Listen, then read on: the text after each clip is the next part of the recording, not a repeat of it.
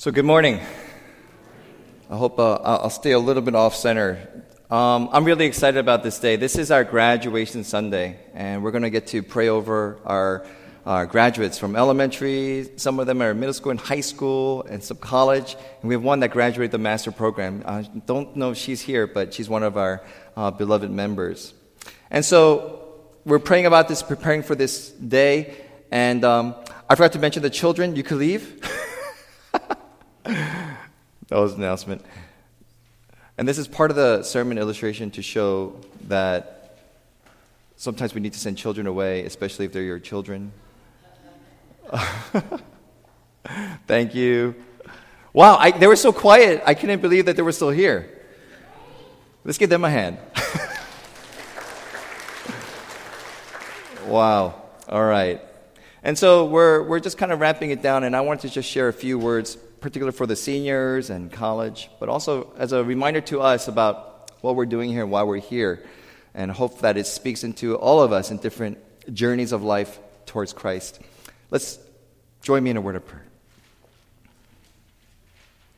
God, you are incredible in all your ways. We thank you for your word that is alive, that is sharp as a double-edged sword, and it cuts through our hearts and convicts us, and it transforms us. This is not just a historical book, nor is it just an instruction book. It is your living word, revealing to us Jesus Christ. Lord, show us how you are our cornerstone, that you are the Messiah. You are all that we need. And may our hearts draw nearer and closer to you, as you are a God who has reached out and grabbed a hold of us. It is in your Son's name we pray. Amen. Is it possible to draw a circle, a big circle, a perfect circle freehand? How many think it's possible to draw a perfect circle freehand? Raise your hand. How many of you think it's impossible to draw a perfect circle freehand? How many of you don't care and you're not raising your hand? Well, I looked it up, and it is theoretically impossible to draw a perfect 360-degree circle freehand. And the ones that I saw, they cheated, but they use the same principle of how to make a circle. They cheated. They use freehand, but then they use a wrist or a finger to turn the sheet, and then they use it as a compass to draw a perfect circle. But if you don't have a center, you can't make a circle. And in architects and all those drawings, you can't draw a perfect circle unless you have a focal point, a center. And I was thinking about that as an analogy for life. You could try to draw life your way, a big circle, but it just doesn't come out right. You need a focal point. And I think God has given us a clear message. If you don't know anything else today, if you don't walk away from anything else, Jesus needs to be that center focal point that makes the whole of your world life a perfect circle. It makes sense. He makes it all make sense. That's for college graduates as you go to college. That's for adults. That's for people going to parenting. That's for people in their senior years. All of life makes sense when Jesus is this focal point. Or else we try to do it ourselves, and you have me who has no art major. It looks like an amoeba. It looks like something out of a horror movie. And so I want to show you this. In today's text, Jesus is walking with his disciples to Caesarea Philippi, and it's the northern border of Israel in a city called Dan. And in this city, it's a pagan land. There's no more Jews. It's a Greek worshiping land. And there's this beautiful spring that flows at the head of the Jordan River. And so this is there today, and it's beautiful. The next slide shows you, in this time, those caves, those grottos, were filled with idols, in particular, the Greek god of Pan. Now, what's unique about Pan? Kids, anybody know? He's half man, half goat. Yeah. He's a god, Pan. We get the word panic from Pan. He's known for powers of sexuality. He's a troublemaker, but they worshipped him, and they sacrificed children in that cave. And Jesus is walking with his disciples along this riverbed and sees this grotto, sees these gods all over the place, and he asks this incredible question. He asks this question as he's looking at these statues and other gods and Greek gods, and he says, "Who do people say I am?" You know, I know that I'm trying to get in shape, but if I'm going out to, I see a bunch of people working out, and then, what's the thought that comes to my mind as I'm walking with my wife? Honey, am I getting out of shape? Right? You know that you're kind of comparing, you see what's around you, and you're wondering, how am I doing? And I feel like Jesus is looking at all these gods, and he's like looking at his disciples and saying, there are these gods here, but who do people say I am? I Googled the words Donald Trump and Hillary Clinton. And when you Google those two names now, you get a lot of hits, like billions of opinions. And so we live in a culture that hasn't changed for 2,000 years. People talk. And so Jesus asked that question, and disciples some say you're John the Baptist, which is weird because that's Jesus' cousin, and King Herod cut his head off about 2-3 years ago. And so King Herod in Mark 6 is the one that said, maybe this Jesus is a resurrected John the Baptist. Some say you're Elijah. Anybody know what did Elijah do famously? He defeated how many prophets of Baal? Any pop quiz? 450 prophets of Baal. And they're like, some people think you're him because Elijah was amazing. He brought God and he brought people to understand God. And you do that. And then the disciple says, some of them say you're Jeremiah, another dead man. So maybe Jesus is this renewed and resurrected person. And so Jesus is asking, there's going to be a lot of opinions, there's going to be a lot of different things, but who do people say I am? Now, if I could ask you, can you turn to a neighbor and just take a moment to think about this question? These days, if I ask somebody in Whittier, a random person, and I say, excuse me, you got 10 seconds? If I say Jesus, what do you think of? What do you think they would say? I'm going to give you guys just 10 seconds. Just turn to your neighbor. Just say hi. What do you think people would say if you asked them the question, who is Jesus? Just say something next to each other. You got 10 seconds. What do you think a stranger off the street would say? Who is Jesus? And people would say, okay, so can you call it out? What did you hear? My Savior, God. Oh, what? Angel. Son of God. 3 in 1. Wow, we got good Reformed theology people in this room. Off the street, some people will say teacher, holy man, Christian, God, Savior, triune God. So there's all these different answers. And so Jesus is hitting on the point, there's going to be a lot of different perceptions of me. And we live in that kind of world. I think there's one more picture. And this is one of those grottos, accessways. Beautiful. And I'm picturing this area is one of the beautiful places where the greatest declaration was ever made. Because the next question Jesus asks, you know this, right? And Jesus says, after they respond, but, what does he say? What about you? Who do you say I am? I love that.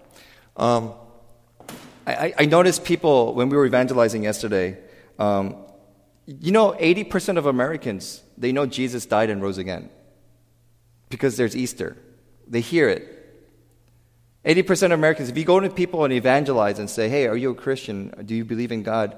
I don't know. Do you know Jesus? Oh, yeah, he died and rose again. Because they grew up in church and Sunday school. And I noticed something. Just because you know it doesn't make you necessarily a believer. For example, I know Muhammad lived. And he was given a vision from Allah. And Muhammad wrote the Quran as a holy book that Allah gave him to create a new religion. Does that make me a Muslim? If it did, you're in big trouble. You got me preaching in front of you as a Christian pastor. So to know the information doesn't necessarily mean that you're an inherent follower. So let's bring it back to you. You all know Jesus died on the cross and rose again. That's information. But that's not what makes us a Christian. I think Jesus is asking, that's great. That's what they say. That's what you say. But let me ask you something. But what about you? Who do you say that I am? You grew up in church. That's great. But what do you really believe about me? It matters greatly because Jesus asks it in a way this. I don't think in the Bible it says John chapter 10 verse 52 or something. Bring people to church and make them give offering, make them sing songs, and one day a week, make them make sure that they come to a steeple church with stained glass. I don't think that's in the Bible. Was that in the Bible? No. If it was, you got the wrong Bible. Jesus said, I have come to give life and to give it abundantly. I have come to make them my own, Father. And through me, you know them and I know them. He says, I have come to give life and to give it abundantly in a way where he says, and I love John, 1 John 5, it says, he who has the Son has life. He who does not have the Son does not have life. Like, we're dead. And Jesus didn't come to make us religious, but he came to give us life. So he's asking you and me today. I don't care what the pastor says. Don't care what the the church, the TV and all those preachers say. As you look at the Bible, as you see God, who do you really say Jesus is? And so Peter responds with this amazing declaration. Peter, right? The guy who walked on water and fell because he sank. Peter, the guy who, 4 sentences down, Jesus calls him, you know what he calls him in 4 or 5 verses down? He calls him Satan. Because Peter is this rambunctious, goofy, zealous, unthinking guy. And Peter says in this moment something profound. And can you repeat this with me? This is what Peter says. Repeat after me. You are the Messiah, the Son of the living God. Now, that's crazy. Have you ever told anybody that you met recently that you're the Messiah? Have you ever went to someone and said, man, you are amazing. Are you God? Has anyone ever said that? I know some of you might have said, are you an angel? But no one in their right mind would say, you are Christ, the Savior of Israel and our world. And you are Son of the living God, which means you are God. What's crazier is this. If someone said that to me, how would you think if your pastor, somebody says, Jason, you are God? And I responded like this. You ready? It's about time you figured it out. What would you think of me? Would you want me to come back at church? Jason, you are God. And I said, I admit it. It was hard to cover up, but I finally need to let it out. Facebook, today I have, out of the closet, I am God. And then the presbytery will call me. The elders will call me. How does Jesus respond? Blessed are you, Simon, son of Jonah.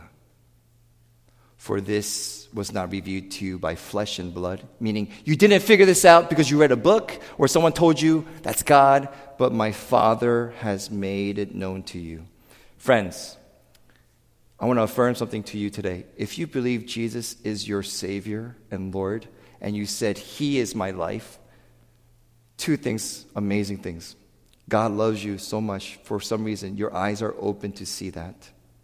And that revelation was given to you by God. And 2, you have a Savior. You have a centerpiece in this circle, which everything in life only makes sense around Him. And this is why for college, for marriage, for children raising, for church, we can't do life without Jesus Christ. Amen? This is the cornerstone. And so C.S. Lewis says this, and this is a little bit lengthy, but I'll wrap it up with this and 2 thoughts. I'm ready to accept Jesus as a great moral teacher, but I don't want to accept his claim to be God, quote unquote. C.S. Lewis says, this is the one thing we must not say. A man who was merely a man and said the sort of things Jesus said would not be a great moral teacher. I love this. He would either be a lunatic on a level with a man who says he is a poached egg, or else he would be the devil of hell. You must make your choice. Either Jesus was crazy or he's God. That's what C.S. Lewis is saying. Either this man was and is a son of God, or else a madman, or something worse. You can shut him up for a fool, you can spit at him and kill him as a demon, or you can fall at his feet and call him Lord and God. But let us not come with any patronizing nonsense about his being a great human teacher. He has not left that open to us. He did not intend to. Question for you all. Who is Jesus to you? Is he the Son of the living God, the Holy One, the King of Kings, that we just fall before and say, Lord, even when I suffer, if you're the center and God of my life, may it be so? Or is he a teacher that you look to say, my life is struggling, I'll go to you. And you come into my life when I need you, but when I don't need you, you're a nice teacher. I'll follow your rules when I feel like it, but you stay out there because I'm in the driver's seat. And so to the church and graduates and church Christians, we need to make this clear choice. Is Jesus merely an example and a teacher, or is he your Lord? Is he the trusting Lord that you give your heart to? Is he the one that you can trust confidently even when life looks dark? Trusting that he's conquered the grave. And so I want to leave another last challenge with you. This one, I saw it recently, but Jesus later on says, I'm going to die. Right after that, I'm going to die and be crucified. And Peter, the one who just said, you're Christ, Messiah, says this, get over here, Jesus. Never, never. And he rebukes Jesus. How can you say such a silly thing? And then Jesus takes him and says what? Get behind me, Satan, for you do not know the plans of God. And he says, you are a stumbling block. And then I just noticed something. Just a few verses, Jesus calls, you're the rock, and on this I will build my church. And then he says, a couple verses down, you're a stumbling block. And I was convicted by this. Why did Jesus call Peter the rock? Catholics believe because that's the beginning of the Pope. Most people find that controversial. I think it's because Peter's declaration that Jesus is Savior is the truth of the rock.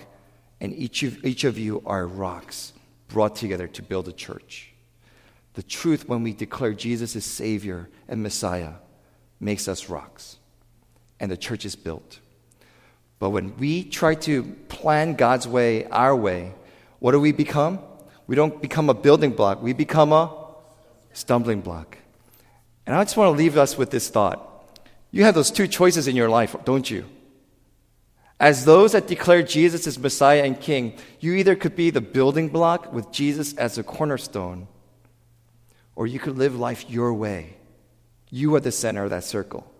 And then thus you become a stumbling block.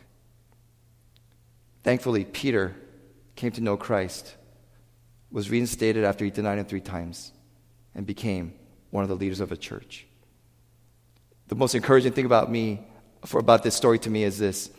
God uses a goofy guy like Peter, and he uses goofy people like us, broken people, out of his incredible grace to build his church that will never be shaken by the gates of Hades. We are that church through Christ, who has become our cornerstone. Amen. Let us live with Christ as a center. Who do you say I am? Let's pray. Lord, break our hearts down. Take us out of the driver's seat. May we fall at your feet, literally as well as figuratively. May you reign in our decisions for the future, decisions now, even from the little things like the classes we take in college, to the jobs we take, to the relationships and how we choose to live our lives. May we yield it to you, Lord, for you are our God. And like Peter, we declare to you on the day that we were baptized that you are the Savior. You are the Messiah.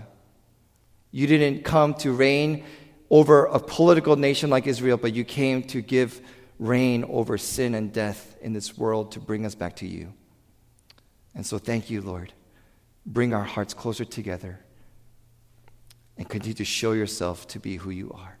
We pray these things as we pray with one voice, the prayer you taught us.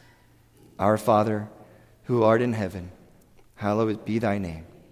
Thy kingdom come, thy will be done, on earth as it is in heaven. Give us this day our daily bread, and forgive us our debts as we forgive our debtors. And lead us not into temptation, but deliver us from evil. For thine is the kingdom, the power, and the glory forever. Amen.